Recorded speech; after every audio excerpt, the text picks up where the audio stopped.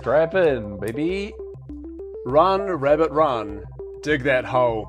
Don't forget the sun, because it could burn you. Welcome to Sync Floyd, the podcast where we watch every movie ever made to see if it syncs up with Pink Floyd's 1973 magnum opus, The Dark Side of the Moon. My name is Gareth Blackler, and hooning around your farm in a covered up van, it's James Barron. Welcome, Gareth. It is I, Count James Barron Vampire, ready to record a podcast with you. Welcome. And this character's gonna stay for the whole hour and a half? No, definitely not. Hi, how's it going? It's regular James Barron putting that vampire away forever. Back into the coffin. Yeah, back into the coffin with you, boy. You're done. Yeah, I'm here. Hi, how's it going? We're ready to talk about More Dark, a film that Near Dark. Near Dark? More Dark? Yeah. Near Dark makes more sense. I've written More Dark as my notes, so maybe that was just wishful thinking. Near Dark, that makes more sense. I'm getting near dark. I just want more dark in my life, Gareth. I want to just approach into the darkness.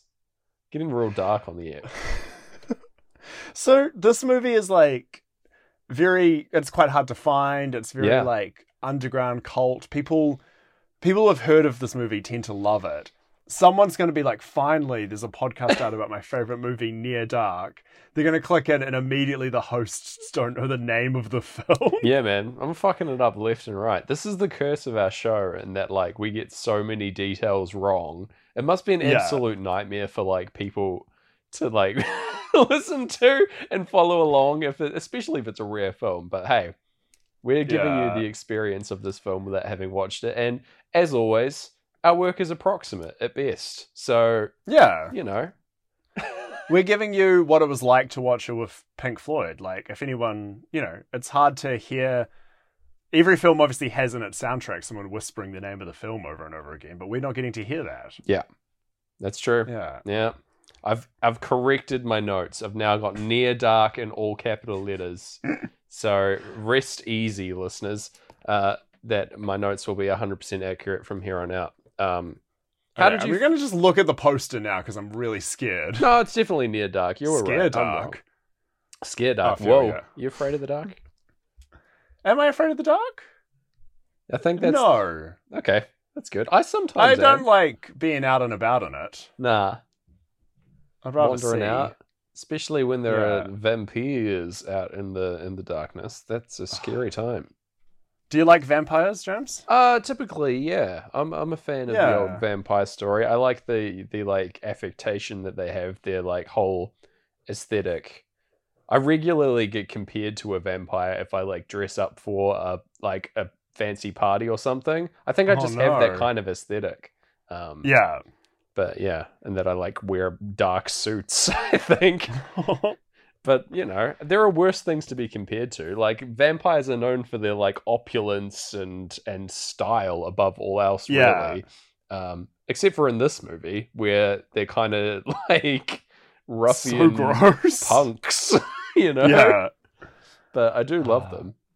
How did you find out about this film, Gareth? Where has this come from? Where has Near Dark emerged from? Oh. In the psyche?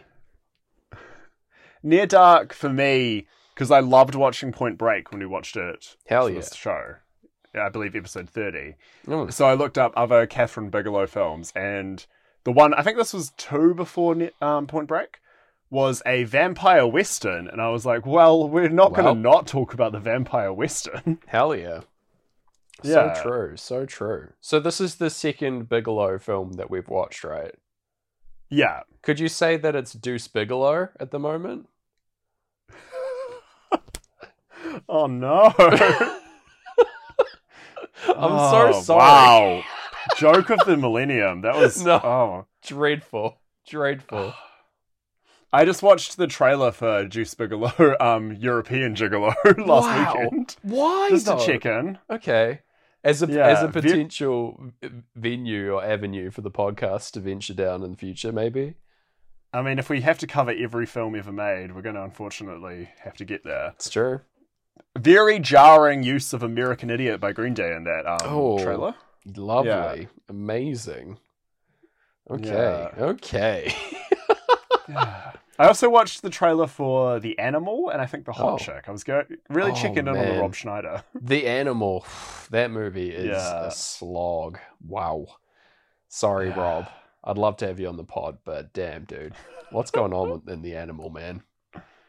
Holy moly. At least that one, like, you know, it's Rob Schneider. He's an animal. That's pretty wacky. Yeah. Like... He's like a scientist. Deuce Bigelow's... No, he's just a regular schmuck who gets changed by a scientist who's played by that Australian actor. The one who's Australian and is in things... And it was Australian, but this time he's British. Okay. Yeah. All right. Fair enough. Yeah. He's known for being Australian. Which is, hey, that's more than we can say about ourselves. So that's very true. To that Australian I'm known for being a vampire, and you're known for being a New Zealand comedian. So there you go. That's how you pitch the show to your friends. That's accurate. All right. Vampire. Near Dark. The vampire western. I was sold based on your description last week, but definitely never heard of this movie and went in fresh and blind with the old Floyd playing. So, I'm hype to talk about it. Are we ready to dive in, or what? Have we got any more preamble-y stuff that we should cover, or no? James, I took a day off work this week, and I ended up watching Near Dark during that, and then I had a lot of free time.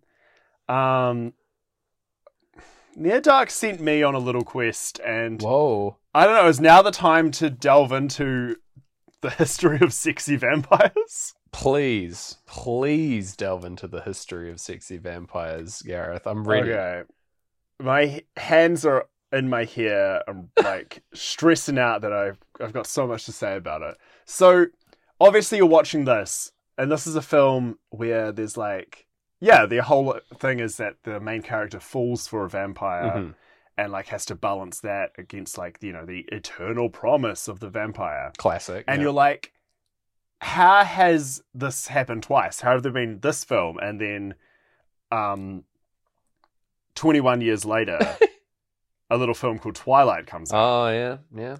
Yeah, two very similar sexy vampires. But then you're watching this, you probably missed it because you only had the Floyd. It's true. Everyone has a deep southern accent. And I'm like, how did this happen twice? Where not only sexy vampires, but sexy southern vampires, 21 years before HBO's True Blood comes out. Yo, so true. Yeah, so true. And this film also comes out 2 months after some more sexy 80s vampires with The Lost Boys. Yeah. Oh, man. The Lost Boys. Yeah. The Lost Boys actually shares a lot of DNA with this film, I think. Like, it's probably its closest cousin, I would say. Less of the old Western element, but a lot of the punk attitude. Another interesting thing about this film is Kathryn Bigelow didn't want to make a vampire film initially. Oh, really? She wanted to make a Western and then ended up mashing it up with something that was a little more popular. A little more genre-y. So she knew what was in the air, that sexy vampires were 1987's thing. Yeah. And many years later, True Blood and Twilight producers knew that was in the air. So I fell deep into a rabbit hole trying to find out what happened in 1987 and happened in 2008. What's the thing that combined the 2 years of the sexy vampires? And it's both years, huge financial crashes. Oh my god. Right? That makes so much sense to me. That everyone, it's like there's definitely this is a causal effect and not just a correlation. Definitely, it's gonna be sexy vampires having a huge effect on the economy at every time that they reach their zeitgeist, their zenith. That everyone's just too caught up. They're too allured by the sex appeal of these vamps, you know. Yeah, you're up all night hunting for sexy vampires. You're not going to check your stocks are doing well. No, you're not checking. You're going your to trust a portfolio. real estate agent. No, You got a portfolio of hot vamps in your area that you're checking out. You're checking them out, you know? You don't have time. That's the issue. That's what all the stockbrokers are doing. Bloody bloodsuckers. God. Hey. There you go. Man, there you go. But it's not just those two. So 2000, like these... Oh, sorry, I'm just steamed on my sexy vampire facts. You're right. So we like have this Black Monday, which was the name of the crash, which happens 2 weeks after Near Dark comes into cinemas. Holy shit. Yeah, that's people are that steamed up. Man, they saw this flick and they were like, man, fuck everything. Tear it down. Yeah. They all turned into Severin and just like started knocking people down. God damn. Yeah. And then, so obviously, you know, the world's governments must have all met and been like, right, we can't have this. They sealed the coffin on sexy vampires. And we're like, we'll deal with that in 21 years. To be opened at another time until the curse is lifted. Little do they know, as we all know, 1987 is the birth year of the actress Ashley Greene. Okay. And who does she play? Alice Cullen in Twilight. Holy shit. Yes, What? this is clear correlation. This has nothing to do with me going on the cast of Twilight and clicking through until I found someone born in 1987. This is all... But what's Alice Cullen's main ability? I don't know. I've not seen most of the Twilight films. Oh, which ones have you seen? Can she like heal people? I've seen Breaking Dawn Part 1. And yes. And I think I've seen the one before that, or like the second one. Interesting. I think it is. But that's it. Those are the. I've seen the first one and the last one, and oh wow! So together, some of Breaking Dawn Part 1. Okay, so together we make like a perfect Twilight watcher between us. We've got the coverage, totally. Yeah. But like, there is just like individually we have very little knowledge. Yeah. But yeah, Alice Cullen's main ability is to see the future. And what happens in the future? The year 2008 happens. Oh shit, that's so true. Right? Oh man, it's just looming. And one other true thing to bring us into 2008 being the year of the vampire is who releases their debut album? Who? Vampire Weekend. No way. Oh my god. And they release it probably on the weekend. Right? Ridiculous. There's too many connections. All this red string keeps just like falling into place, Gareth. Yeah. And it's forming a large picture of Edward Cullen's face. Oh, you know, and I'm very worried about that and what that means for the pod. Yeah. He's watching us. Maybe we're the protectors now. What fights vampires historically? Garlic? Van Helsing. I think it's just regular dudes with like big beards. You know? That's what I think it is. They've got hats and coats and stuff. Vampire hunters. Yeah. Oh no. So there's like wooden stakes. We started this podcast at the beginning of New Zealand's lockdown, right? Yeah. What did we both spend all of lockdown doing? Growing big beards. That's so true. Oh man, I've been prepping to become a vampire hunter most of my life, honestly. Right. So that tracks for me personally. And we couldn't like get good haircuts, so we're all wearing big hats as well, just like Van Helsing. Yeah, I was going full Van Helsing. My beard was unkempt. Who played Van Helsing? Because he was the guy that I want to reference earlier, but I couldn't remember his name. So bad. Hugh Jackman. Hugh Jackman, famous Australian. There you go. Famous for being Australian. Shout out to you, Hugh. Yeah. Oh my god, that's incredible. I loved that diversion, that digression into the vampire psychology and oh man, morphology. I had to have a nap after all of this. Yeah, I believe it. So you spent your day like you watched this and then you did a deep dive into vampire history and drew all these connections and just worked yourself up so much that you had to lie down. That is the true formation of a vampire hunter right there. That is your true calling is before you. I don't know, because do you know when I had my nap? I don't know, man. You tell me. During the daytime, like a vampire. Oh, shit. Yeah. He's been bitten. He's turned. Oh, no. You turned me, podcast. Turn Undead, the podcast. Yeah. Look out. Oh, man. Anyway, so that's where I lost my mind. So should we, and this is, I'm very proud I've just come up with this. Should we sink our teeth into how this movie matched up with Pink Floyd? Delicious. Taste the blood of that joke. So good. Let's do it. Hell yeah. I want taste. If I ever do like a solo show, I want taste the blood of these jokes to be on the back of the flyer. It's very strong. Yeah. You can direct quote me on that, and I'll be like, who is this weirdo? What does this mean? Taste the blood of these jokes. So good. There you go. It means very little. All right. Yeah. Let's go. Let's do it. Let's do the thing that we do. This movie starts with opening titles, as we usually would, and Speak to Me playing. This movie is produced or distributed by something called Dig, and I want to know, I want to know what's up with Dig. But I like that Dig is here. Dig's logo is just a big, like, gaudy lion, like MGM style, but like side on. Here he is. The Dig. Do you reckon it's the same lion? Probably, but in profile. They're like, when they were filming the MGM shots, they were filming the intro for MGM on the titles, you know. They had Dig was just off to the side getting their own little footage of this lion. Just a bit of rogue capture by Dig in the background. Dig was pretending not to be filming, but just had its like phone out. Just man. His phone. His old Donnie Dig out there with his Nokia, just capturing a bit of footage for his home releases, you know? I don't think any of that's true, but I do love it. So classic stuff at the start here.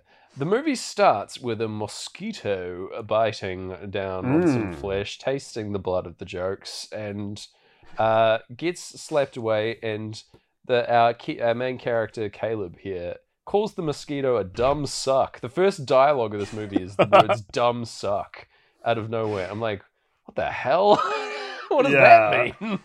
I do love it as like an intro to a film, and also just as an expression to say, as soon as I get bitten by a mosquito when I next go on holiday, because it happens basically every year to me. I am a prime resource for the mosquitoes of New Zealand. They devour me every time I travel. You got that good blood. I do. I've got that. You got that true blood. I'm a true blood, that's for sure. Yeah.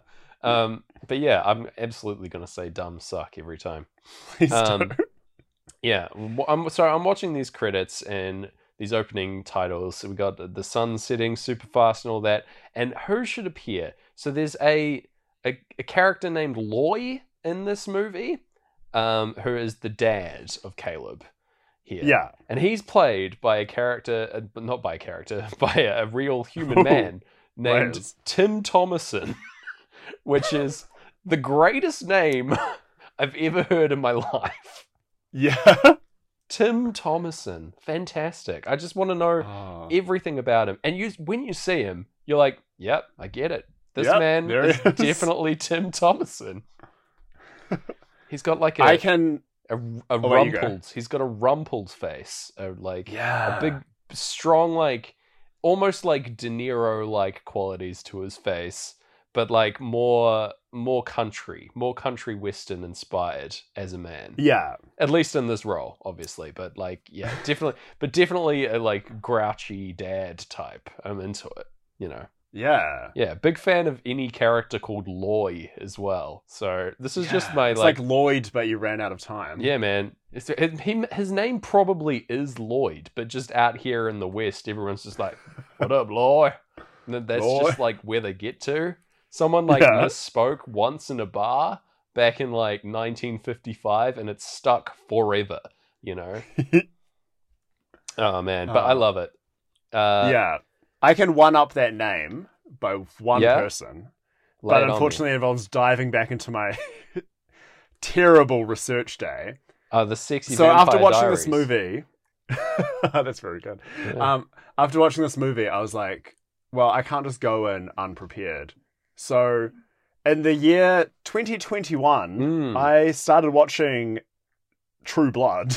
Oh, really? Yeah. How is that going? It's alright. There's one character I really don't like, and they keep cutting to him in the middle of like cool scenes of Bill and Sookie. And then it's just like this guy again. I'm like, okay, hurry up. And then we get back to the cool stuff. Man. But there's a man employed by True Blood to do their still photography, and his name is Jamie Trueblood. Whoa, no. That's not okay.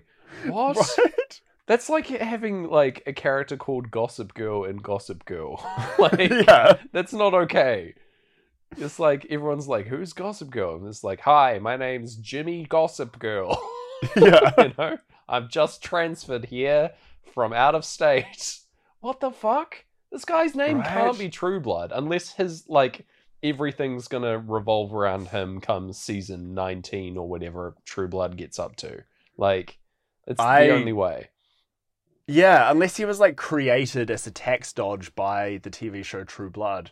But I'm on his official website now, and he kept working. He did the poster photography for Jurassic World, Bumblebee. Whoa! He took a photo of Spider-Man at one point. Did he? Oh wow! Give it Peter Parker. Apparently, I'm just clicking through his showbiz photos. Yeah, Fair Jamie enough. Trueblood. Unless it's like they had to invent him, and they were just, you know, the writers of True Blood were just too good that they actually just created a true blood man. The True Blood. Yeah. Yeah. Could be. That's pretty impressive stuff. They just like accidentally manifested their show into a character in the show. You know? Whoa, yeah. Yeah. He's like a walking tome. He's not even a person. He's just like a font of knowledge. Yeah. Maybe that's Watch why they out. had to cancel True Blood, as he then absorbed it and now he can walk around.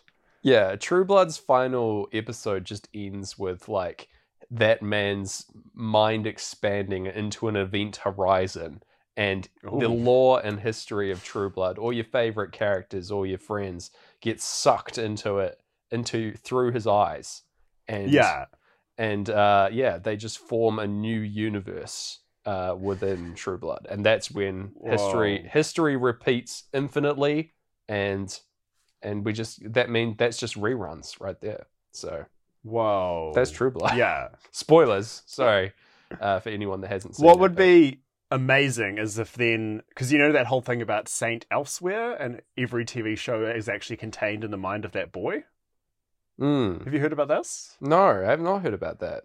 But I believe it. I think, yeah, it's like the end of some soap opera called, I think, Saint Elsewhere. It ends with it zooming out and being all in the snow globe of this young boy, and all in his imagination. But because that show crossed over with many other shows that crossed over with many other shows, it means like half of every TV show, including like Law and Order and all that, and weirdly like Seinfeld, is all part of the same universe within this boy. Yeah. Wow. So what would be amazing is if one day that boy grown up has to then fight Jamie Trueblood to release their universes. Oh man, that could well happen. That's going to be the MCU of like daytime television from 1980. Like everything's going to collide together. It's all been building up to this. All of TV has been building to this one climactic moment that Disney is going to provide for us. Yeah. Oh god. The TV non-cinematic universe. Exactly. The old free-to-air universe that people aren't talking about enough. No. Damn. So we're about 2 seconds into this film. Definitely, yeah. I've got to get to my next note here on my list and notes. This film, another little credit that I caught here in the intro, this film's got music by Tangerine Dream, Gareth. Yes. What? I watched this movie blind and I went in with the Floyd playing, so I heard exactly 0 Tangerine Dream. How's the soundtrack? How is it? It's very sparse, honestly, Yeah. because I didn't realize it was Tangerine Dream until after I'd seen it. Genuinely, I felt like, and please, I know I'm like, in terms of having good taste, this makes me wrong. The whole time, I just felt like it was the intro riff to Welcome to the Jungle was playing. Whoa. But they were never going to kick off into the, like, Welcome to the Jungle Just part. So, every time. yeah, That was I was my- just getting Guns N' Roses edged, really. Yeah. Damn, that's a good bit. Oh. Edge Cool Rose. Oh, damn. The only thing better would have been if for the whole time it sounded like When the Streets Have No Name. That would Because be obviously U2's guitarist Man, just get is a him. man who calls himself the Edge. He's the edge. I'm on the edge. That's a bit from another show. I can't do that. Ah. But yeah, so we'll talk about the film. Let's do it. Oh man. Yeah, there's a dude just driving along. Here's our boy, Caleb. He's wearing a big old cowboy hat. You're still trying to make your big hat happen, by the way. Is this a thing? You like at last summer you were trying to make big hats happen, and now you're bringing them back and having your cool big hat again. I guess it's winter now, so you probably won't be wearing as big a hat. Or maybe you'll go bigger. It still like would make sense. Like I've got my essentially a primary school sun hat that I wear all the time. Like in the summer. Yeah. And I love it, and a lot of people hate it. Oh. Yeah. And then I used to have a bright orange sun hat, but I never wore that, so I donated it. And then I've been borrowing Maddie's big round hat. I think it's definitely come up on the show quite a few times. But interestingly, I did start wearing that initially around when we started the show. So that's some more Van Helsing. Oh man, there you go. You were ready. But yeah. Yeah. I think I will. I definitely do wear it, but I worry about being the Van. Yeah. We're all worried about being the Van, you know. Yeah. He goes through the ringer in that film, and I don't want that for me. Frankenstein gets trapped in some ice. That's not good. Anyway.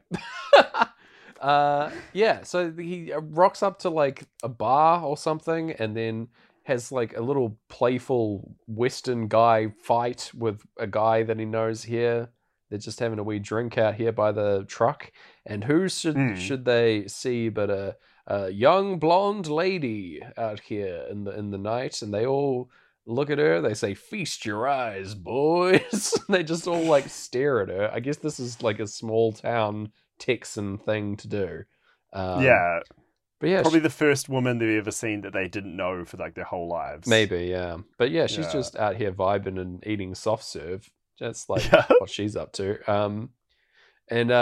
So our boy Caleb goes over and asks for a bite of her ice cream, and which is pretty forward, guy. Come on, man. That's like not going to work on the. That's a power move. That's a flex. Yeah, his moves are way off this whole time. He sucks. Yeah. But yeah, he does.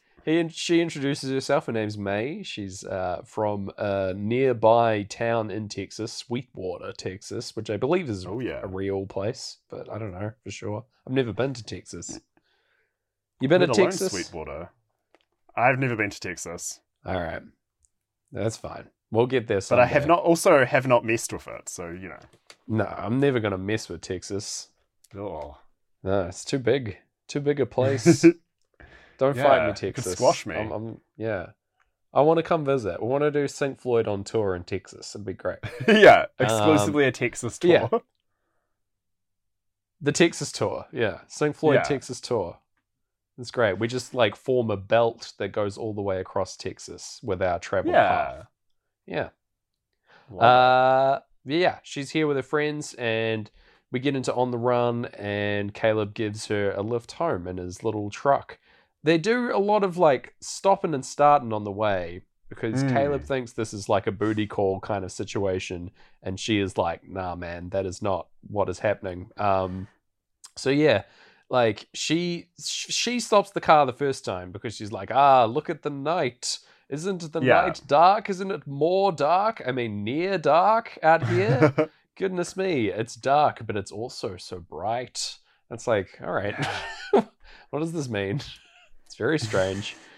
She's a little bit like hippy dippy looking at the stars and stuff, but it's fair enough. Caleb is unperturbed. Yeah, she's dropping all kinds of like weird, mysterious stuff. Like, yeah, when these light of these stars reach here in 1 billion years, I'll still be here. And he's just like, duh, pretty lady. Pretty much, yeah. She's like, she asks him to try and listen to like hear the night. Basically, everything that she says could be Adele lyrics, and they would be fine. Yeah. Yeah. He does not care. She's like talking about how she's like basically immortal. Like, like, when these stars burn out, I'll still be here. Again, more Adele lyrics. Yeah. And he's like, I ain't met a girl like you before. I'm out here trying to get some soft serve. That's my Texan. I'm never allowed in Texas after that. Dang. Sorry, guys. Tour's cancelled. Tour's cancelled. Send back the merch. Yeah, send the merch. Oh, God. The Sync Floyd Texas tour. It's like a big... it's our logo, but there's a big Texas cycling in and out behind it. Very good. Yeah, we get the crash sound on the run here as well. It doesn't really align with anything other than like getting back in the car, which is whatever. Puts on some country rock on the radio, or just country music that we don't get to hear, presumably by Tangerine Dream, just doing a bit of country. I don't know. And then they drive. Caleb's got a surprise location for them to drive to. They hop out of the car as all the clocks go off. Again, not really a sync, but that's what happens. And he shows her his big white horse that he's got out there. The horse like goes fucking nuts at her presence. Very scary. Very scared of this tiny blonde lady. He's like, get out of here, you silly beast. And then he like lassos her as like a pickup move that I guess would work quite well in Texas. Probably contextually, I think this would work. I don't know. Yeah. Well, it's so fun to mime lasso people. Yeah. So this dude's got an actual lasso, which like adds definite credence to his move here. For sure. It's definitely creepy though. Oh, for sure. Absolutely. Yeah. They're like alone out in the middle of nowhere. They've just met. Yeah. It's like very weird. Let me tie you up. Okay. Yeah, I don't know. Anyway, she pulls him in because she's very strong. Very, very strong for such a small lady. And goes in for a big kiss. And but she's really worried about the time, and time is playing, mate. We're in time. There's a lot of talk about time all of a sudden, mid-time. She's like saying, we're running out of time. And Caleb's saying we got plenty of time because time is still playing. So, yeah, it's fine. Everyone's fully aware that Pink Floyd's time is currently playing over the airwaves. I guess she just wants to get home before dawn is my thoughts here. And we like, as if to like cue this, we hear a rooster crowing, or at least it's described on screen for me. Yeah. But yeah, like it's quite funny, like that. In case you didn't put that together, they're like, here's an extra little note for you to pick it up. But anyway. Yeah. It's probably buried deep in the mix, but because we don't get any subtlety with our subtitles. No, it's just like big all caps rooster. Like, it's like, all right, I get it. Even though you can't spell subtitle without subtle. They don't know how to do it. It's so true. So true. If only they were more subtle. Oh, never mind. She's like worried about getting home before anyone notices, and Caleb's like still trying it on with her, basically. I feel like they've been driving for like hours at this point. And he's like still trying to put the moves on sun's about to come up. Yeah. Yeah, we'll get to this later, but it feels like the sun is always like 4 minutes away. Yeah, basically. It's this, we're always near dark at the end of near dark could apply to early evening or early morning, either side and we're always taking place in that exact location and that exact point in time. So there you go. Yeah, maybe this film's set in like we think it's like Texas or Oklahoma, but it's actually like set in like very high parts of Sweden in the summer. Whoa. And we're actually only getting like a 10-minute actually nighttime. Quite possible. I doubt it, but it's possible for sure. I mean, we again couldn't hear the accent, so we just assumed it was southern. south of Sweden, a southern Sweden film. Yeah, little did we know. They got cowboys up there, probably. Yeah, well, they've got cows and boys. Yeah. Cows and boys. That's all the ingredients you need. Yeah. To make a cowboy. Oh, man. But yeah, like, his final move here is he just stops the car and basically is like, right, I demand a kiss before driving any further. If you want to get home, you got to give me a big old smooch, girl. It's no good. Weird move. It's the worst. But she's like, all right. And so we go slow motion, and she goes in for the kiss perfectly in time with Time Solo starting up. Yes. Which is like, whoa. Watching the like slow-mo kiss happen over Time Solo, very good. That was working for me. Yeah. But yeah, so she goes in for this kiss and then, moves and bites his neck because she's secretly a vampire and draws blood. And he's like, what the fuck? And she jumps out of the car, still in slow motion, and like runs away. And instead of fucking driving his car after her, which he's already in, he hops out of the car and like races after her on foot. What the hell, man? That's poor decision making. You're in a car. What? Yeah, save yourself the trouble. Like, if you wanted to chase someone down after they've bitten your neck, and you're sitting in a car and they're running away on foot, like, I don't know. It seems like a real easy decision to like hit the gas to me, but yeah, whatever. I don't know.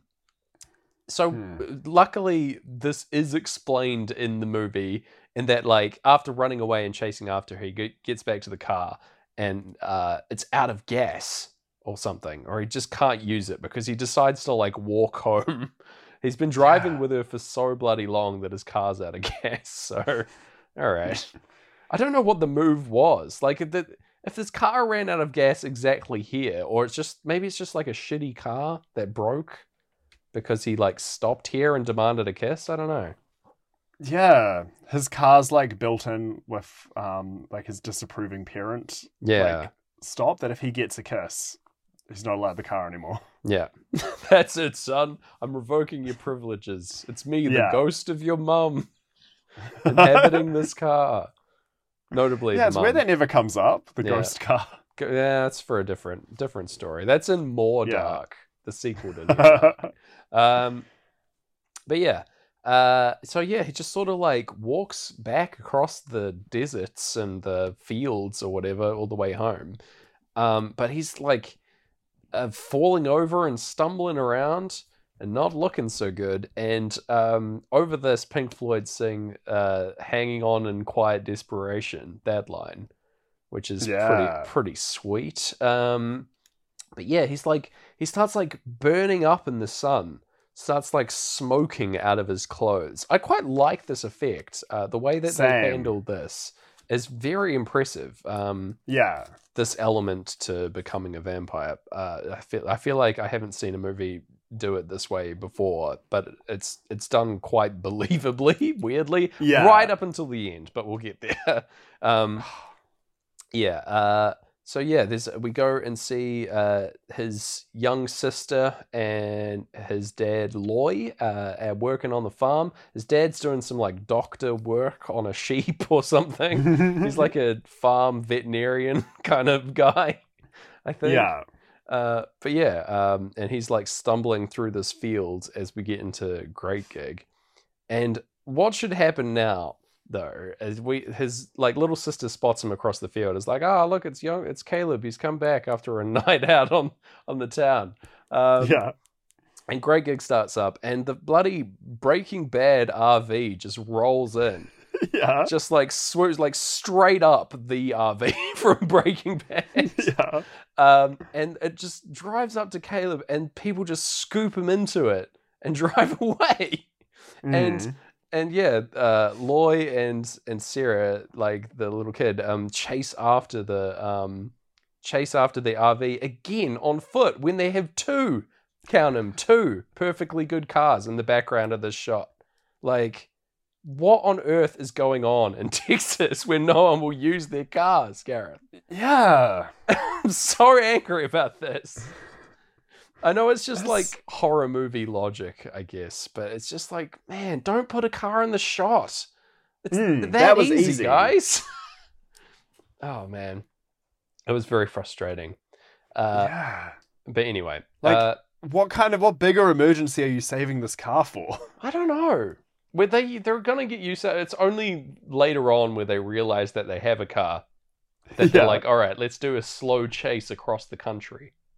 Like, across the state, rather. So silly.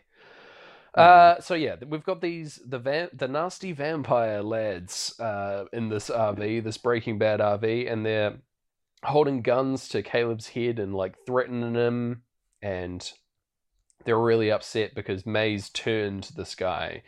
They've waited too long and he's already turned into a vampire, and so he has to come with them. And so they drive into like a sort of like airplane hangar kind of place, and they all rest up there for the night, and May gives Caleb a big old cuddle and says it's all going to be all right. It's like, all right. We see that the police get called, and he's just like, yeah, all right, well, we'll go looking for that boy, but don't know what we can do. Police are particularly useless in this film. Yeah, for sure. We meet some of the crew here. We've got a little kid vampire, which is always a good bit, like interview with a vampire, all that stuff. We've got Homer is this little boy vampire. He's about like 8 years old or something, or like maybe like early, maybe like 11, 12 actually. Still young, but he's like an old man inside a little kid's body because he's a vampire, obviously. And we've got Jesse Hooker, who is the like patriarch of these vampires, like the leader type. He's got a big old scar on his face. He's looking like the main replicant in Blade Runner. I don't know if it's the same guy, but I think it is. It definitely looks like him. Or a bit like Bill from Kill Bill. Oh yeah, definitely. Like if he was Unkillable Bill. Unkillable Kill Bill. Yeah. Kill Bill 2, Bill can't be killed. Yeah. And yeah, we've also got Diamondback, who is a lady here with like huge bouffant kind of blonde hair. She's great, covered in tattoos. And also looks like a replicant, to be honest. Definitely, yeah. Strong replicant vibes.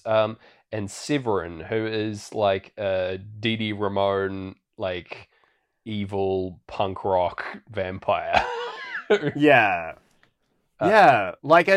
this is going to sound so mean, like a dirtier Dee Dee Ramone, but a cleaner Julian Casablancas. So true, man, fully accurate. I feel like Julian Casablancas definitely modeled some of his like mid 2000s looks on this movie, because like for sure, it's like the exact look that he's replicating there. Weird character to choose and base an aesthetic off, honestly. Severin is direly unlikable throughout this film, but fair enough. He definitely, like, some of the stuff I've seen about this film is people have pointed, like, they all love this character so much. Man. Even though, I don't get it. And, like, even to the point where he's the guy on the poster, even though he's quite a minor character. Yeah. He's like a punk rock asshole who like doesn't take no for an answer and just sort of does whatever he wants. He's treating this film like a playground, basically. And having a whale of a time. Actors clearly loving the role, like having a great time with it. Like, kicks ass. Probably the best performance in the movie, which is maybe why he's the poster. But as a character, holy shit, this guy sucks. Like, damn. Possibly why this film wasn't like a huge hit. I don't know. It's like a sleeper cult classic kind of thing. Yeah. Yeah, so they like we meet all these guys, and he's got to prove himself worthy to join the crew. He's got a week to do it, and we get into money, and they all drive off in the RV, and they switch cars. So they like steal a car from a used car lot and burn the RV down with with some fire. I don't know. All this stuff is really dark and really difficult to see. This is not near dark. This is fully dark. Like, I can't tell what is happening in most of these shots. There's sort of don't watch this film on a sick day with the curtains open. No, like, man. You will, have no idea what's going on. You have a tough time. But yeah, they've got like BMX bikes and stuff on the roof rack of this new car. They're just having a good old time. Caleb's just like upset. He's a cowboy out of his element, and he just wants to go home. And he's like, all right, I've had fun with you weird people, but I'm going to go home now and see my family. And May's like, oh, I'll see you soon, LOL. Yeah. And so he's sort of like, we have a weird sequence here where he like stumbles through town and like tries to buy a bus ticket to get home. And like can't afford it. He's got $11 and the ticket's $13. And he like buys a candy bar, but he can't eat it because he's a vampire and he doesn't like the taste of food. And then this guy like appears behind him, and it turns out he's like an undercover cop or like an off-duty cop. Yeah. This dude like mean mugs him for like ages because I guess he's like a dirty looking sick boy. And he's like, this guy's clearly on drugs. Yeah. And yeah, so he like looks him over and like sees that he's got blood on him and stuff.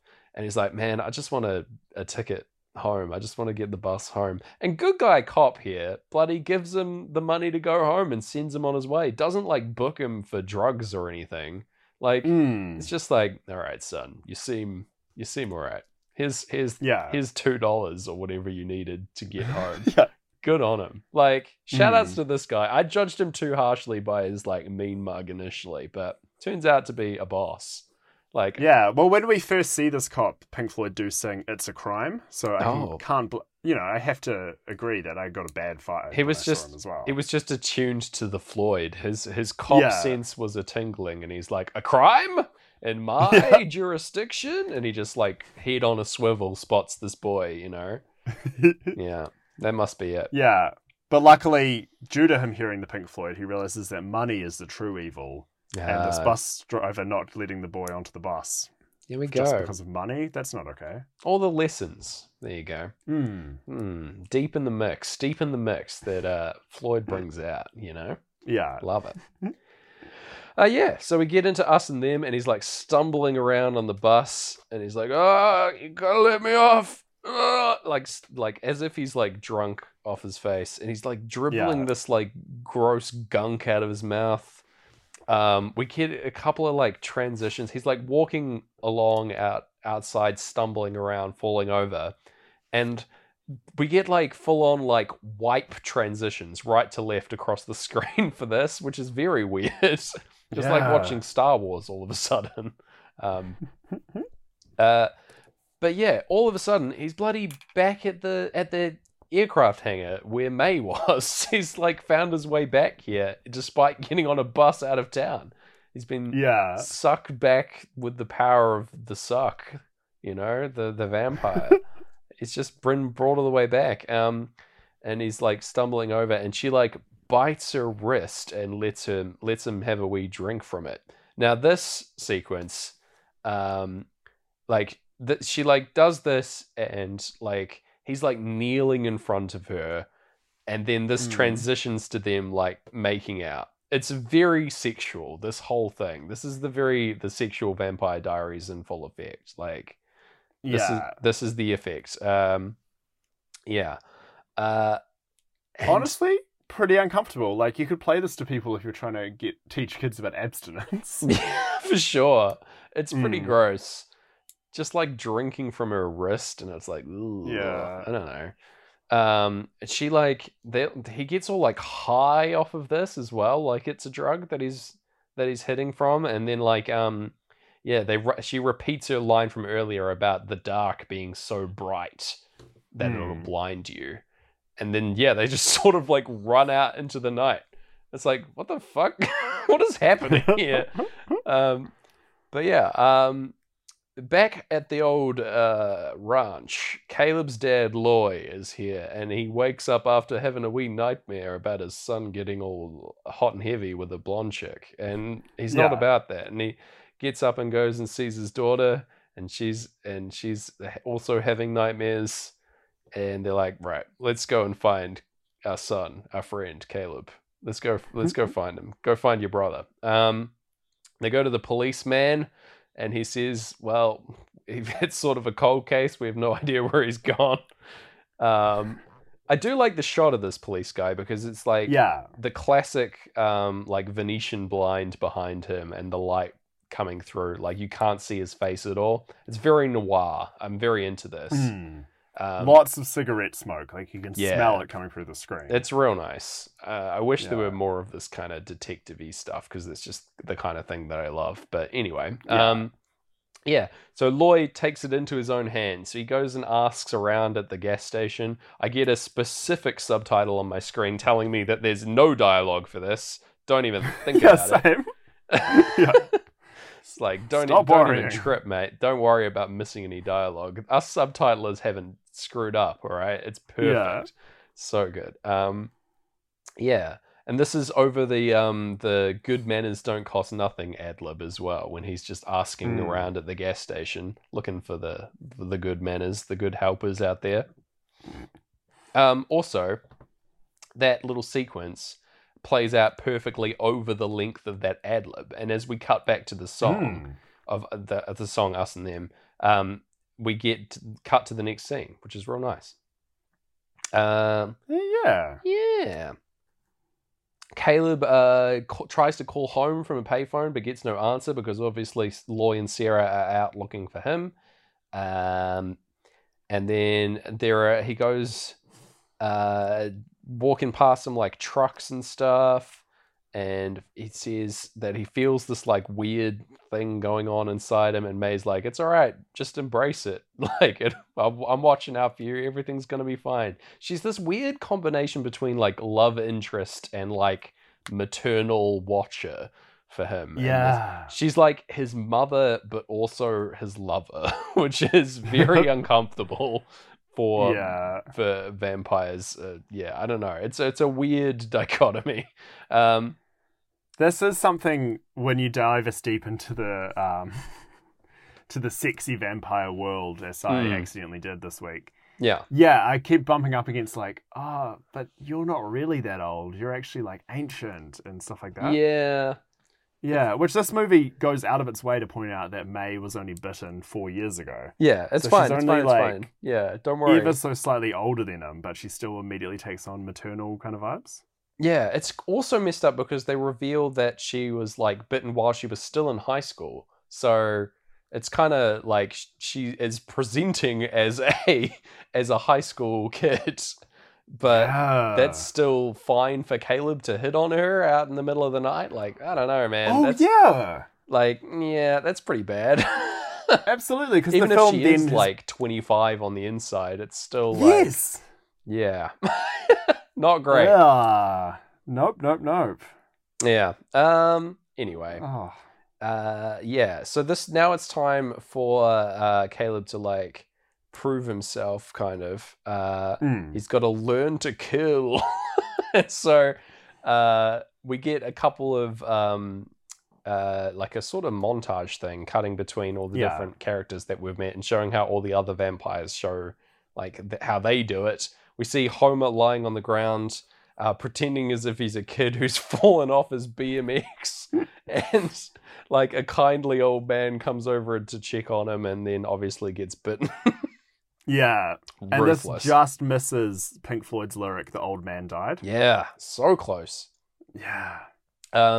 We see Severin doing a bit of hitchhiking. He's like going for like full greaser. He's in like different costume. Tried to make himself like very presentable, and gets picked up by a couple of ladies, which presumably he devours. I don't know.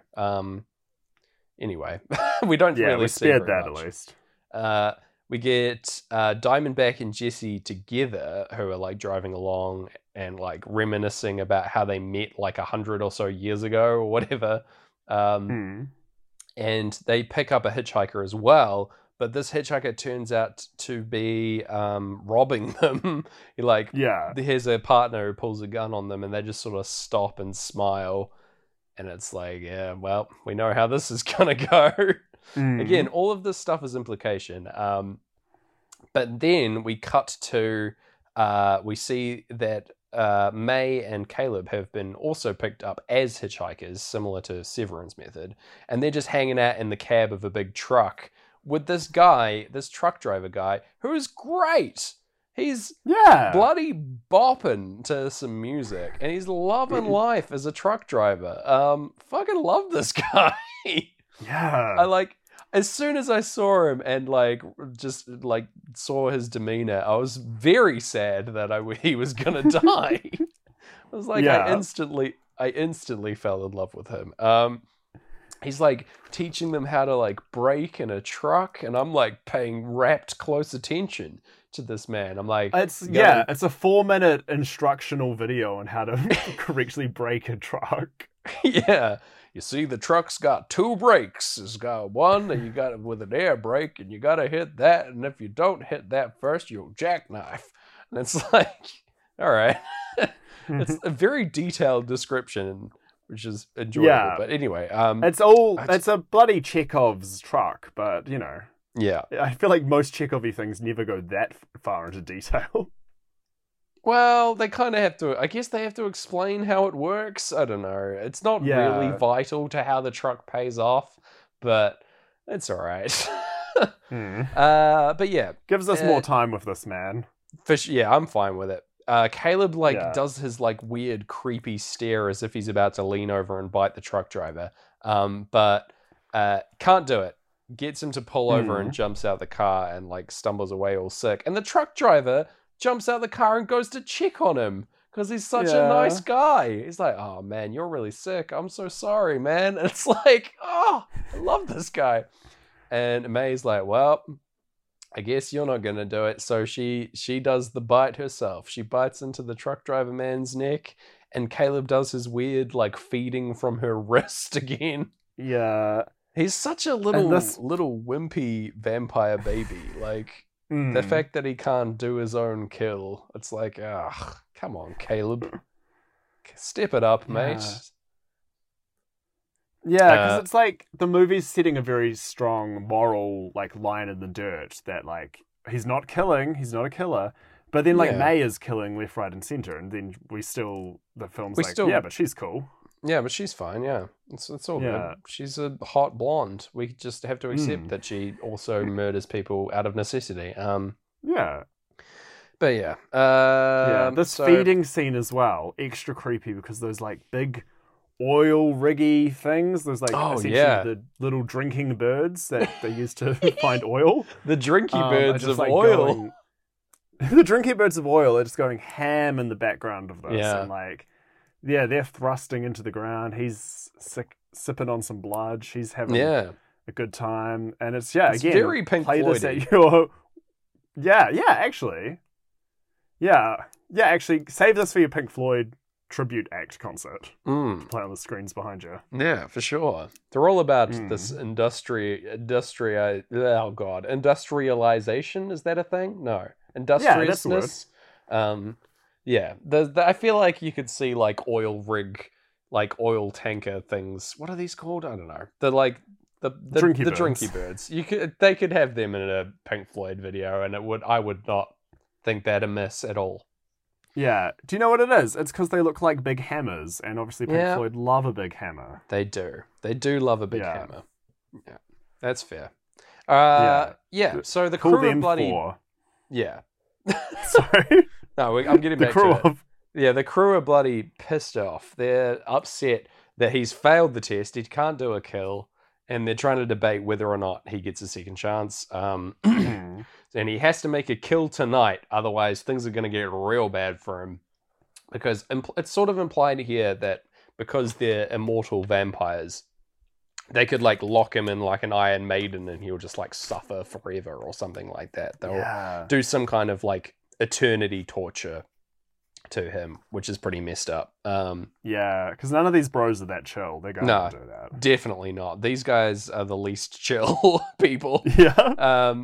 But yeah, as we finish up, we're in Eclipse as they are talking about this, and as Eclipse ends, they roll into a bar for the start of effectively the climax of the movie takes place in this bar here. We get into like playthrough 2, and Severin is just being a real arsehole as soon as he walks into this bar, knocks over a guy's shot, orders, he's like, "Hey, you're all right, man. I'll get another one. Give this guy another drink." And then demands that he pay for it. Like, I don't know if you know how commerce works, Severin.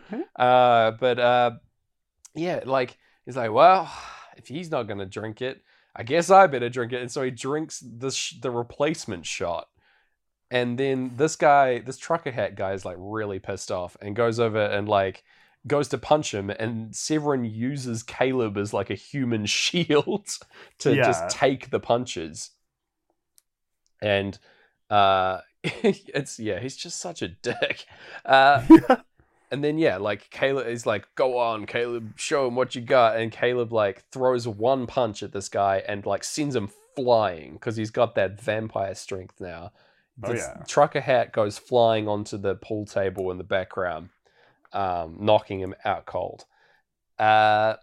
Meanwhile, like Jesse and the rest are just hanging out over in a booth, just chilling. And a waitress comes over and they ask her for just a glass, and then they cut her throat with a switchblade and like drain her blood into the glass for them all to drink from. It's fucked up. This bartender is looking like everyone in the bar has like frozen and is just watching this play out. Like they are pieces on a game board just waiting to get at this point. Ooh, very nice. It's ruthless. Jesse gets up and like shuts the door to the bar. He's like, no one is getting out of here.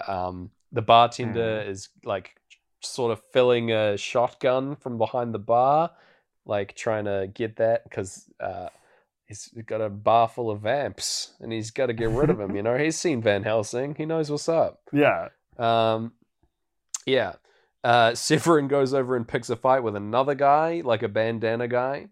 And this guy like starts strangling him, which Severin really enjoys, and like takes his sunglasses off mid-strangle and puts them on himself, which I love that as a power move. I just think that's great. That's so cool. And that sweet sunglasses switch happens as Breve segues into On the Run. Yeah, real nice. Yeah. And then, he, like, turns this strangling around and squeezes this man's head until, like, he breaks bones, I think, with his vampire strength. It's pretty gnarly. This is so gnarly.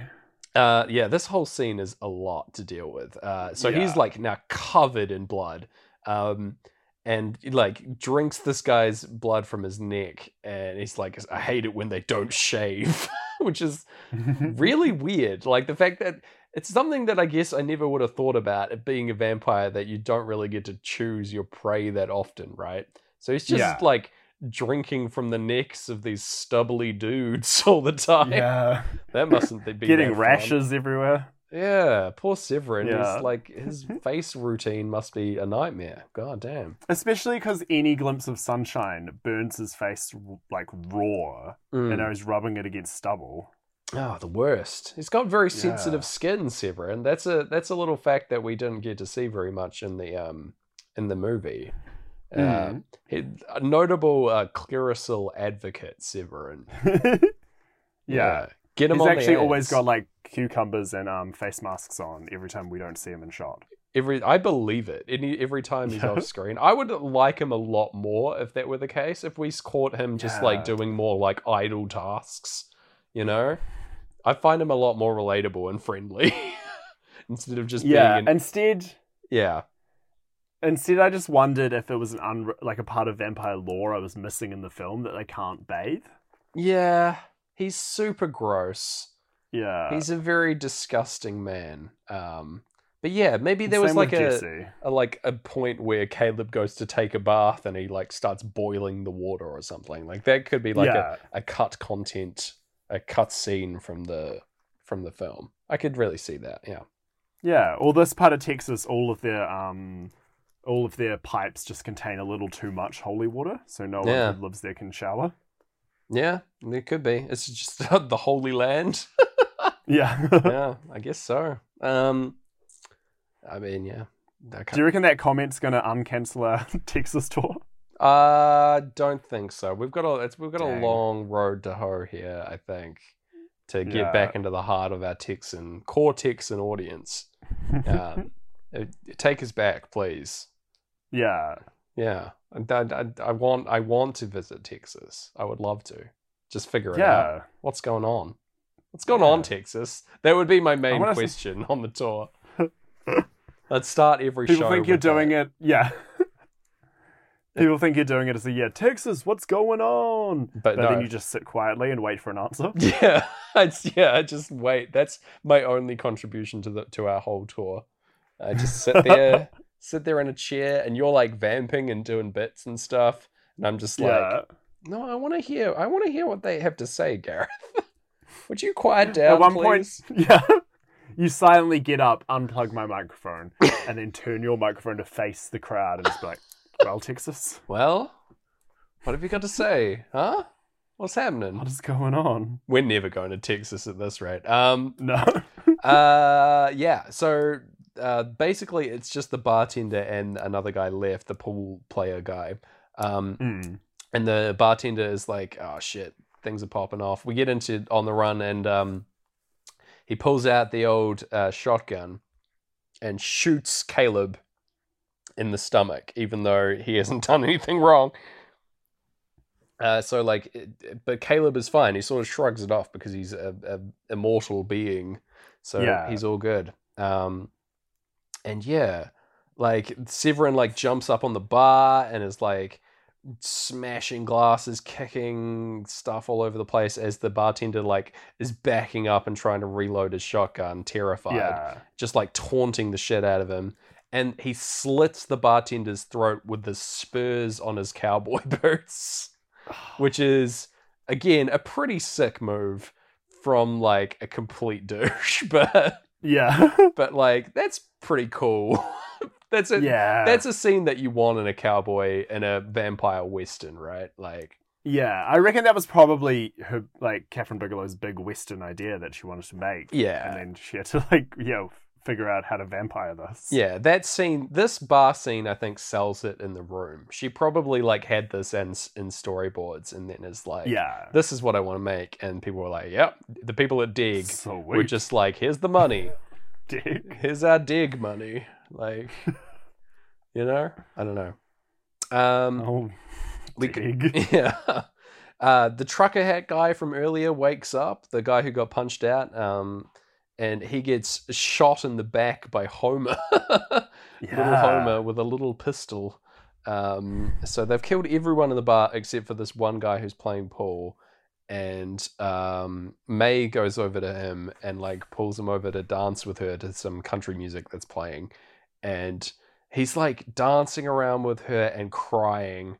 And it's rough stuff. He's like whimpering. And we're into time already by this point. This is a really long scene. She says, she like sort of indicates to Caleb that this one's for him to kill because it's the only one left. And this guy sort of puts two and two together and he's like, oh, fuck this. And he does a full jump out a window, leaps through a glass window, loved it, and runs away. And so the vampires in the background stay and light the bar on fire, covering their tracks, and like throwing bottles of spirits around as Molotov cocktails. And they're having a grand old time. They're celebrating their victory basically over this place.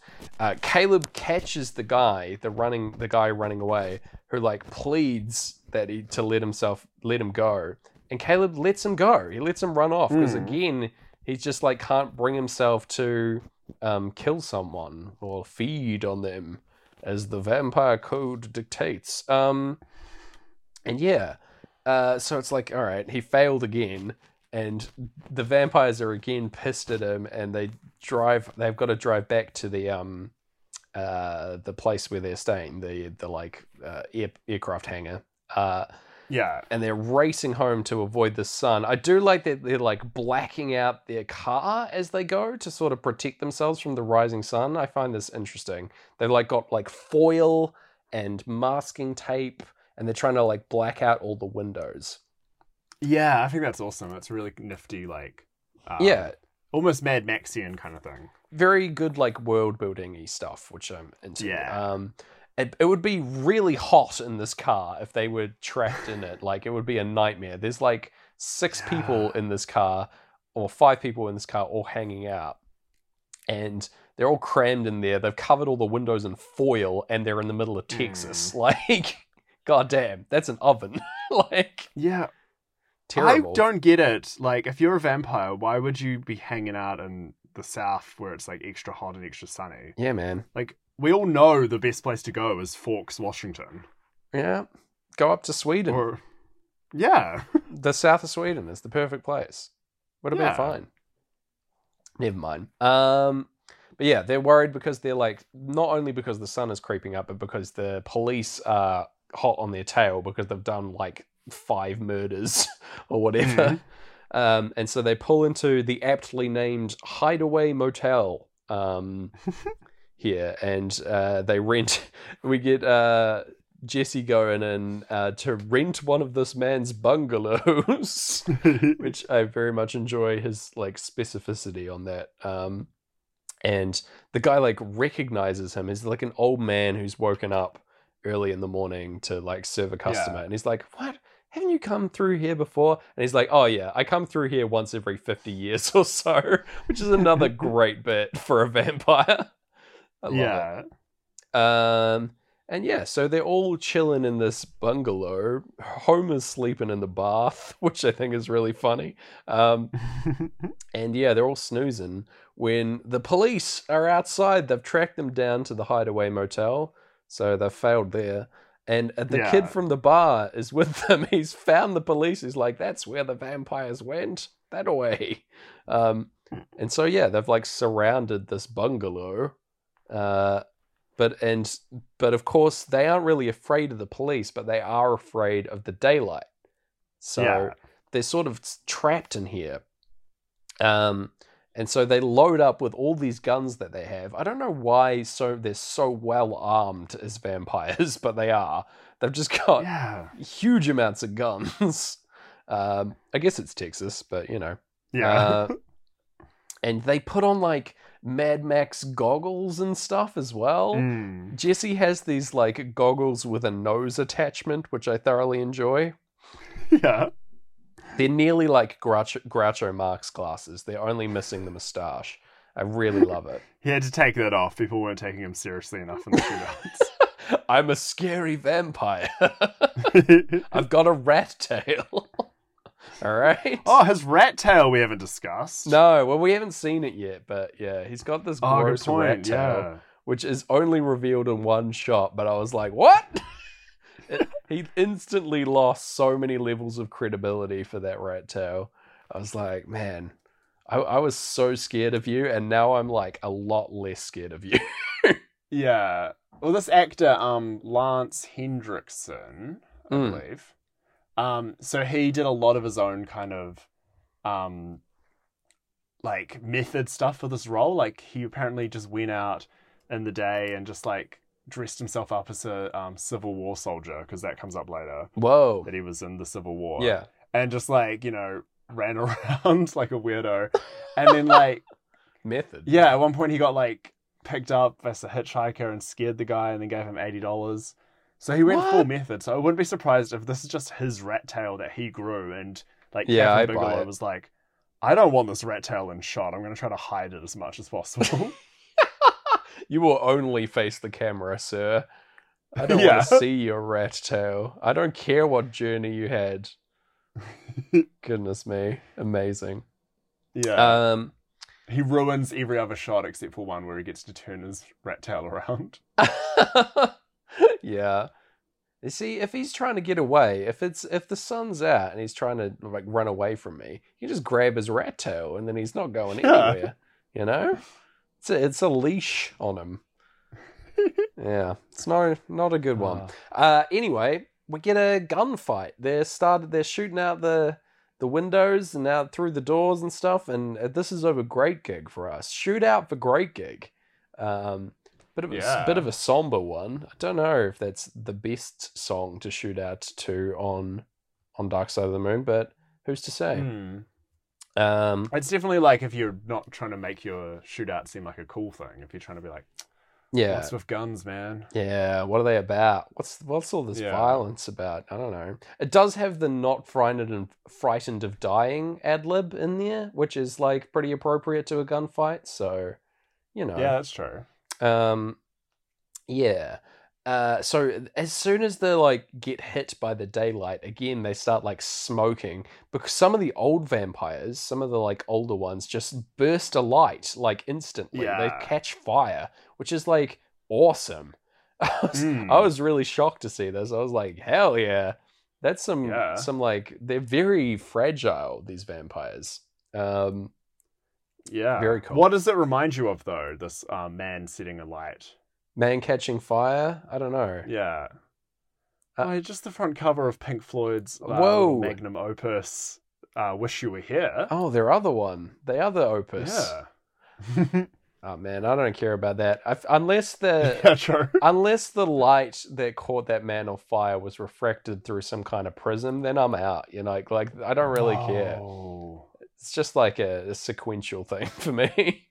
I think you're onto something. That light lights that man on fire, and then in the background there's a wall. Yeah, there you go. Behind that wall is a cow, because there's a cow on their other albums. It's true. Yeah. Oh, wow. They got a big floaty pig probably somewhere. Yeah. Yeah. Or is that also animals? Never mind. No, the cow's on Atom Heart Mother. Oh, that's right. 1970. Okay. Yeah. We're fine then. It's all good. It's all connected. Yeah. So they move to escape. Like they send Caleb out to like go and get the car, and he like runs away with like a blanket covering him. A cop, like a super cop, comes out around here and snipes his legs. Shoots it, like quite a violent shot of getting like shot straight through the calf muscle and like going down. It's wild, but yeah, of course he keeps running because he's a mortal vampire. But he just starts like he catches fire, much like the Wish You Were Here album cover, and like just is running along in slow motion and gets into a car. This looks like it was done for real. This stunt, like at least a stuntman was doing it. It's pretty impressive because he's on fire for a long time as he's trying to like fumble and get into a real car. Like, goddamn, it's a pretty. I wouldn't be surprised. People in America in the 80s and 90s loved setting people on fire. Like the Guinness World Records actually had to remove that record for like longest time spent on fire because they're like, too many people are A, breaking this, and B, hurting themselves. Yeah, far out. It doesn't seem worth it. Don't set yourself on fire. Don't play with fire, kids. That's today's moral on Sink Floyd. Oh man. But yeah, so he gets to the car and like drives it straight into this humble bungalow and destroys it. And everyone piles into the van, into the car, and they drive out the other side. Yes, which I love. Instead of like backing out, you're just like, nah, we're driving straight through. So good. Yeah. I also really wish they kept this vehicle because it's like a black van that's like all blacked out. All the windows are blacked out from their hiding from the sun, and it just looks cool. It's way better than the Breaking Bad RV that they had and the old car that they put BMXs on top of. This is the third vehicle from the movie, and it's sweet. So, yeah, I this is my canon vehicle for the movie Near Dark. Yeah. Yeah. Much like the Ecto-1 in Ghostbusters or the Batmobile, this is the equivalent car for the franchise. You know? Okay. Yeah. Okay. No, I'm for it. Yeah, but they get away, and everyone's like, "Hell yeah, you've proven yourself, Caleb, with your daring stunt where you got set on fire. Good on you. You're one of us now." And they go switch cars again. They get rid of this van that I love so much, and then they go to another motel to hide out. And yeah, they all like pay deference to Caleb for being a good vamp man. Severin gives Caleb one of his spurs off of his boot, which I don't know about cowboy law, but that seems like a pretty big deal. Yeah, right? Giving another man one of your spurs, that's like, damn, that's the highest honor, surely. I don't know. Yeah, this is where we find out that Jesse fought for the South. Great stuff. Okay, weird. Yeah, definitely was not okay at the time. No. And not okay now. But, No, you know, definitely I guess not. he's the villain. Yeah, he's a bad guy. Yeah. In case you weren't sure. And we've got Homer does the like handshake, like too slow swipe into his own hair move. Classic. It's weird that he acts like a little kid sometimes, but then other times acts like a fully grown adult. I don't know. It's a little strange. Yeah. I don't know. I'd prefer it like if he was just straight up old man. Yeah, it would be better if he just like kept like yelling about stuff that no one understood, like about like ancient history. That would have been way better. Yeah. You know, man, this was worse than Tomley's Key. And you're like, it's like, what the fuck is Tomley's Key? Yeah. All right, man, whatever. But yeah, we get some of the lore from May that we've covered already. She hasn't seen the sun in 4 years, and she was again high school age, which is kind of messed up. When she turned, and it was Homer that bit her as well, which is added layers of weird. But okay. Would you remain friends with the one who turns you into a vampire? I mean, it seems like they have this like coaching setup kind of situation happening. Vamps helping other vamps. So I guess I would like follow on in that way. But once I found my feet, maybe as a vamp on my own, I'd probably settle down in a castle somewhere if I could. Yeah. You know, like get a couple of underlings, some peons. To fetch me fresh blood, etc. I don't know, like start my own vamp franchise. Yeah, I mean that's the vamp dream. I think so. Yeah, I think it's I haven't thought about it too much, but yeah, like any good startup, it's good to have a plan.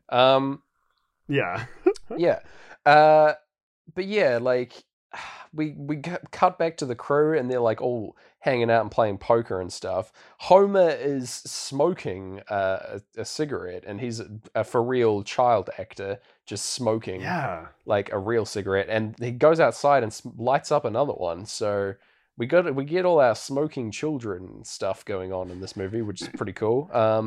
Yeah, you know how you've always wanted a movie with more smoking children?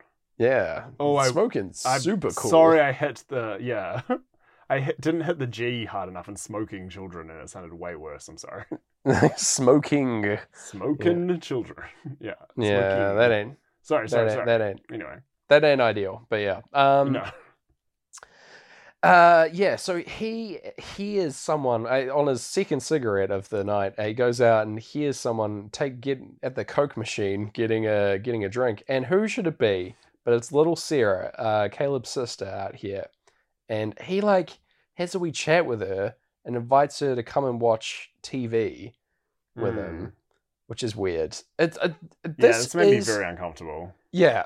So my interpretation of what is going on here is that Homer wants a vampire friend of his own like body type and age. Like he wants someone like similarly aged as him to become a vampire, so that it's not weird for him to be an adult man trapped in a child's body. I like that. That's nicer then. No, but like the there are added implies. layers of complication and implication here that like really fuck this up to so many bad levels of like he's nearly worse than Jesse for this. Like, yeah, it's pretty fucked, this whole thing.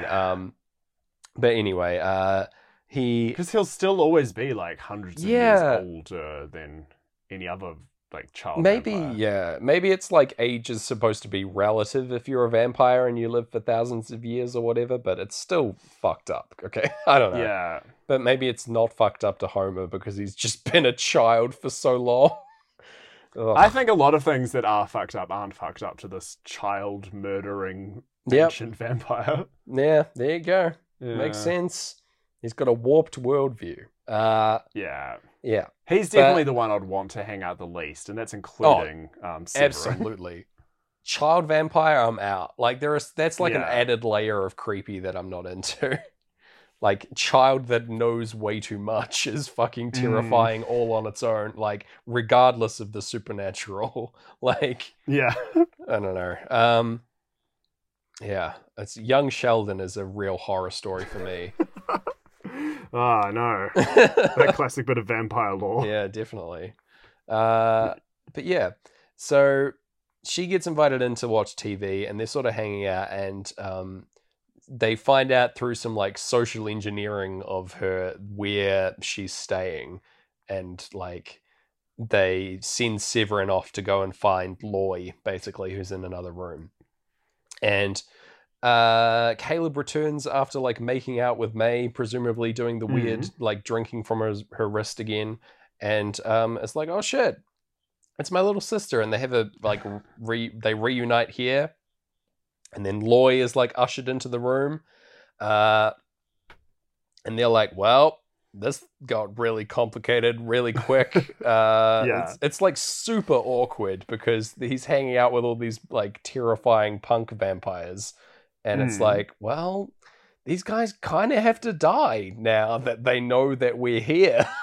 And Caleb's like, well, they're my family. Please do not do that.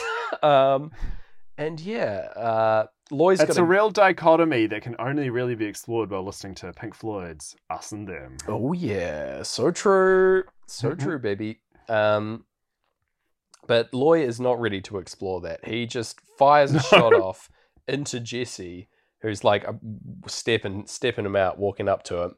And cool move by Jesse, gets shot in the chest, spits the bullet up and hands it back to him, puts it back into Loy's top pocket. Love this move. Holy shit. I don't know how that works, like, biologically, but I love it. Like, it's so cartoony. Like, I could see that happening in, like, Hellboy. It's sick. But yeah, so they're like, oh shit, well, shooting them won't work, but they get away by opening the door and the sunlight flooding in, and all the vampires are like, oh no. And Caleb rushes out with like a coat over his head, and they drive away, and the vampires are like sort of trapped in their hotel room. And Caleb like tries to explain where he's been and what's been going on the best that he can. And he's like, well, it's a fucked up situation, Dad. Here's what happened. Explains it all and like lays it all out for him. And his dad's like, well, I got to get you to a hospital. And he's like, Dad, a hospital can't fix this. And he sticks his hand out and it catches on fire. Yeah. It's great. Like, and then, so, they demand not to go to the hospital. And his dad takes him home and he's like, well, we can try something. And he's a simple farm doctor, man. But he performs like a blood transfusion on his son, Caleb. We get like, as much as we saw like a detailed description of breaking a truck, we see a like very detailed showing of how to do a blood transfusion with limited equipment. And they do this, and we think that Caleb has died because Loy like gives him a big hug and like starts weeping over his body. And so it's very sad. He like wipes all the char and stuff off of his face and the dry blood, etc. The dirty boy vampire grossness that he's required not to get rid of. And yeah, we think he's dead. But the next morning, Sarah comes in to like check on this blood transfusion, this midnight blood transfusion, and he wakes up and he's fine, and the sun doesn't like char his skin. So he's a full human man again. Now, how did you feel about this? So yeah, this is an important point for me. This is a sticking point in this movie, because all it takes to stop these people from being vampires, to return them back to being human, is like a overnight, like 8-hour blood transfusion. And then you're a human again. Does this work on any stage of vampirism? Because later on, spoiler alert for the end of the movie, but we're going to get there anyway, but this happens to May as well, and she is like 5 years into being a vampire. So she's done the like kill ceremony thing as well. So, and she's just like turned into a regular human. So could it have been saved? Could this story have been saved by them being like, look, we've figured out a way to like turn you back into regular people. Let's at least offer this to all the vampires that we know. Right? Yeah. Like, if you want to like return to your normal life, especially Homer, who's like effectively, he could be like a child genius who could like live a regular life. I don't know. Oh God. I don't know. I don't want to meet a 30-year-old Homer. Yeah, it's true. It's sort of like a reverse Big situation that's happening there. Which is no good. But yeah, like... But yeah, that's such a good point. Yeah, like it could have at least give them the offer, you know? Like live a mortal life and not have to like go around murdering people. I don't know. It's interesting. Yeah. The fact that it's this simple kind of bothered me. I don't know. Yeah, or at least like it's, you know, it only works because he hasn't done a kill yet. Or something. Like it's. But it works on May later. Like she. Yeah, exactly. And she's definitely done a kill. Yeah. She's done more than one kill. I don't know. It's probably my least favorite bit of this was just like, oh, sweet, easy. Yeah. Good. It's too easy for sure. Maybe he has to keep doing this like every like couple of weeks, otherwise he'll go full vampire again. I don't know. Yeah. Or it's actually turn him into like a werewolf or something. Oh, no. Tragic. Yeah. But yeah, Caleb's stoked. He's got his life back, and he celebrates by carrying Sarah around on his shoulders. Yeah. Shirtless in a field. I guess like he's woken up from a blood transfusion and he like had his shirt off for that. So he just like like went around immediately after getting up off the hospital slab or whatever. But like it's still funny. Because I did read that scene as I did read that scene as like 4 hours later. Yeah, right. He's just been shirtless all day. He's just hasn't even thought about it. He's been so stoked over being a human again. Love it. But yeah, sometime later we're like gathered around the dinner table and hanging out, and Sarah goes off to bed, and Caleb's gonna go read to her, and but he hears a squeaky swing outside, and he's like, "Well, Dad, I didn't like the sound of that squeaky swing. I'm gonna go out there and oil that swing." And Loy's like, "You don't need to do that right now. That's a weird thing to do." And he's like, "Nah, I go get the WD-40. I've got to sort that swing out right now." It's so weird. The fact that he says, "I've got to go sort that squeaky swing." I'm not making that up. That's actually in the movie. Yeah. It's really funny. But yeah, it's spooking this old cowboy. That squeak. And he goes out there, and of course it's May out in the night sitting on this swing. And they have a sort of like mini... Yeah. They sort of have this like mini awkward moment where they're like, "Oh, don't know what's going on. What happened to you?" And but then they like run in and embrace each other. They're like, they actually missed each other and they care about each other. They've got this weird connection. But yeah, she notices that his skin's warm and that he's a human again, and she's like, "Well, you got to choose. You got to choose between being a vampire and being a human with your family." And honestly, that's a real easy choice. That's like, well, I've known you a week, and you kept asking me to do murders, so... And all of your friends suck and hate me.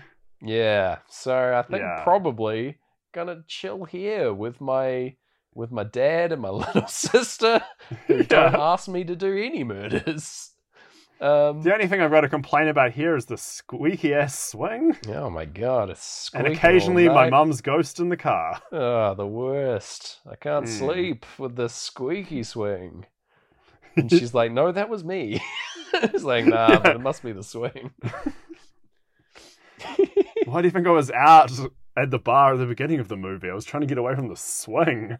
Oh, the worst. Squeaking all damn night. Can't get a moment's peace out here in the country. You know how quiet it is in the country? All you can hear is that goddamn swing. Oh. But yeah, he goes up to she like runs out into the night, the blinding night, and he's like, well, all right, I guess that's the end of that. And then goes to read to Sarah, but she's gone. She's been captured. Her window's open, the notorious sign of someone being kidnapped, the window being wide open. Classic. And yeah, so Caleb like races off again on foot to try and find the vamps, because he goes outside, and at least here the two cars are shown again, and we see that the tires have been slashed. Like, okay, good. At least there's an excuse for not using a car at this point in the film. They needed to have bothered. Like, he was just going to not take it anyway. Yeah, right? Didn't even need to look. It's not like he's ever used these. They're just like window dressing at this point. So he's like, all right, well, at least I got my big white horse. So he goes and rides that into town. Cowboy mode activate. And very cool. Yeah, he's like riding down the city streets looking for vamps, like Van Helsing. We are here in Brain Damage, and it's a good vibe.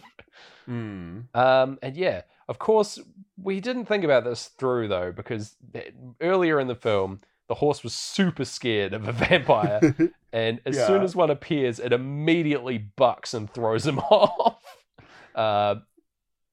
Severin is out here in the dark, and he picks him up and like throws him like 20 feet backwards. Very scary. And he delivers the line, "I'm gonna knock your tonsils out of your little asshole," which is quite the threat. Yeah, that's a lot. It's a lot to think about. It's a lot of visceral imagery from Severin here. I'm not surprised coming from him. This is what he's all about.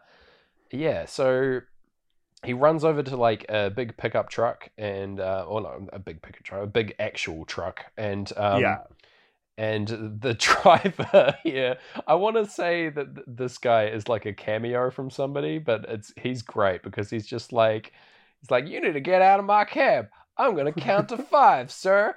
5, 4, 3, 2. And then he gets shot and killed by Severin. It's like an angry, scolding dad. He's like very cartoony and great, but he's only around for a few seconds and dies. So Caleb like is now driving the truck straight towards Severin, and Severin's doing the classic Dark Knight Joker stand in the middle of the street thing. Stop trying to hit me and hit me. It just drives it. But Caleb's got the follow through that Batman didn't, and just drives straight into Severin, rolling over him in the cab. And Caleb's just like, yeah, I did it. Easy. I killed that mean vampire, which is great. Because he's been like avoiding murder all the film. And, and then just does this one and he feels great about it. Which is very funny.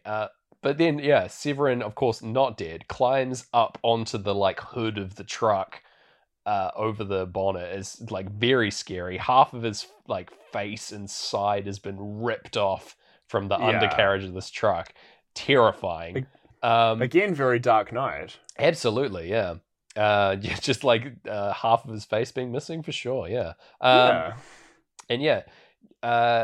so he's like jumps up onto the hood of the truck and is pulling out like wires and bits of engine and stuff, like making this truck no longer truck, basically. And this is happening, and Caleb like bails out of the truck as it's driving along. Presumably there's some kind of sound cue here for him to like signal that he should jump out of this truck. Maybe he jams the brake, I don't know, following the instructions of that lovely dead truck driver. Maybe. Yeah. I don't know. But anyway, he bails out, and the Floyd boys, they sing out that they can't think of anything to say as this truck explodes. It's a huge inferno. Great explosion. We see the spur of Severin's boot fly out of the explosion and land on the pavement, and Caleb like takes his hat off and picks that up as like a sort of like weird cowboy deference to Severin. I don't know. And then it turns to walk away, but sees ahead that May and Jesse are there in their car, in the car, and Homer's in the back seat with Sarah, and they're holding her hostage. And Homer's like ready to like bite Sarah and turn her into a vamp. And she's like fighting and fending him off. And it's sort of like a Mexican standoff situation where they're like, Caleb is just walking towards them and saying like, let her go. And that's his whole move. That's kind of it. That's all he's got. But it's Sarah who just like kicks this powerful, strong vampire off of her and gets away. And Caleb just like scoops her up and like runs off. It's great. Sorry, I missed a bit before this. Diamondback like sneaks up behind Caleb and like goes to throw a knife at him, and May like calls out to him, and he swivels just in time, and Jesse catches the knife in his teeth, which is sick. And it's so good because he doesn't do it in a cool, like, caught it perfectly way. His mouth is, like, messed up now. Yeah, it, like, broke a lot of his teeth, I think, like, catching this knife in his mouth. But it's still very cool, that plays out. It's not quite like getting shot and then spitting up a bullet and then putting it in your dad's pocket. Like, that's still the best move of this whole film. But yeah, they like run all the way, like he scoops her up and they run away, and like it's so funny because Caleb gets like exhausted from running carrying his sister, and like lets her go and is like, go on, go on, go. He's like, that's literally how he delivers that line, which is very funny. I went back to listen to it because it's just like cowboy rambling, like. And she like runs along, but she's only got little kid legs and gets scooped up by the vamps again. They capture her again, and he's like, "Damn it!" But I thought that would work. I know. Through all of this, they've delayed long enough, and now the sun is rising. So they're driving away, but they're still trying to like cover up all the windows, and like get away. But, of course, Caleb is like Running Man in hot pursuit. $6 million man just pounding the pavement, chasing after them. And May's like, well, I see the tides are turning, and busts the back window of the car open out and throws Sarah out, and they run out the back of the car as it like turns around. Homer jumps out after them and starts chasing them down as well. But of course, we're like early morning, like sun fully risen at this point, and he starts catching fire so quick, like because he's like the oldest vampire. Presumably, I think it correlates to age how quickly they catch fire. But this dude, I like that, is like fully ablaze and is chasing after them. He gets like halfway there and then fucking explodes. Like seeing a child spontaneously combust is not something I expected. Like, I expected him to, like, burn to death, like a vampire. But no, he like, full-on explodes, as if you, like, shot a, like, gas canister or something. It's amazing. Yeah. Say what you will, but this has got to be the first movie we've covered where a child explodes. That is so true. I feel like if they had the budget, Turkish Spider-Man would have tried something like this. Yeah. But yeah, definitely the first time I've seen it. And the first time I've seen it in my real life. So that was pretty cool. Yeah. That's a good point. Yeah. Jesse and Diamondback are also, like, driving as if to run them down. But it's too hot, and the windows of the car have all shattered, and so they catch fire, and we just see the fire, like, pouring out the open doors of the car, at the sides of the car, before it, like, careens off to the side of the road, and then also explodes. Of course. It's so sweet. I just love... There's a high density of explosions in the back half of this movie. It's very good. And yeah... luckily, May has covered herself by a blankie, and she is protected from the sun's rays. Because she could well explode as well. But they sort of just, like, hang out. And here at the end of the movie, she gets a little blood transfusion of her own from the vet dad. And she wakes up in our third playthrough of Breathe. And she just sort of can't believe it. We end the movie with her just sort of in disbelief, embracing Caleb and, like, hang out. She's just, like, instead of hugging him back, she's just sort of, like, looking at her hands and being like, what the fuck? Like, and the movie ends on a freeze frame and zoom in on her, like, completely confused face. Which is such an awkward zoom as well, because it zooms on a so slight weird angle. Like, we've got to get this face. It's the weirdest. It's the weirdest end. I can't believe... It looks like they had, like, another, like, 30 seconds of this footage of her just, like, looking at her hands and being really weirded out. And they just chose a random frame and they're like, yep, that's it. And zoomed in for another, like, 10 seconds on a freeze frame before ending the film. Maybe it was the opposite of The Graduate, where The Graduate, they, like... kept it going and accidentally caught this amazing, like, moving moment that sums up the whole film. Yeah. Maybe it did. There was a moment of, like, doubt in their eyes, like, oh, now we have to hang out. Now you're human, blah, blah, blah. And, like, then in the edit, they're like, nah, too ambiguous. Killed it. I've never seen The Graduate. It can't be that. Like, we can't, like, that seems dumb. Let's just end on a freeze frame. They wanted to end this with the daughter walking outside, the sister walking outside with them, and then her hand starting to smoke. Oh, and it was supposed to be this cool, kind of like, oh no. But then they realized, like, oh, then she can just get a blood transfusion and be cured. So and she'd be fine too. Yeah. Yeah. That is, with the very easy solution to vampirism still around.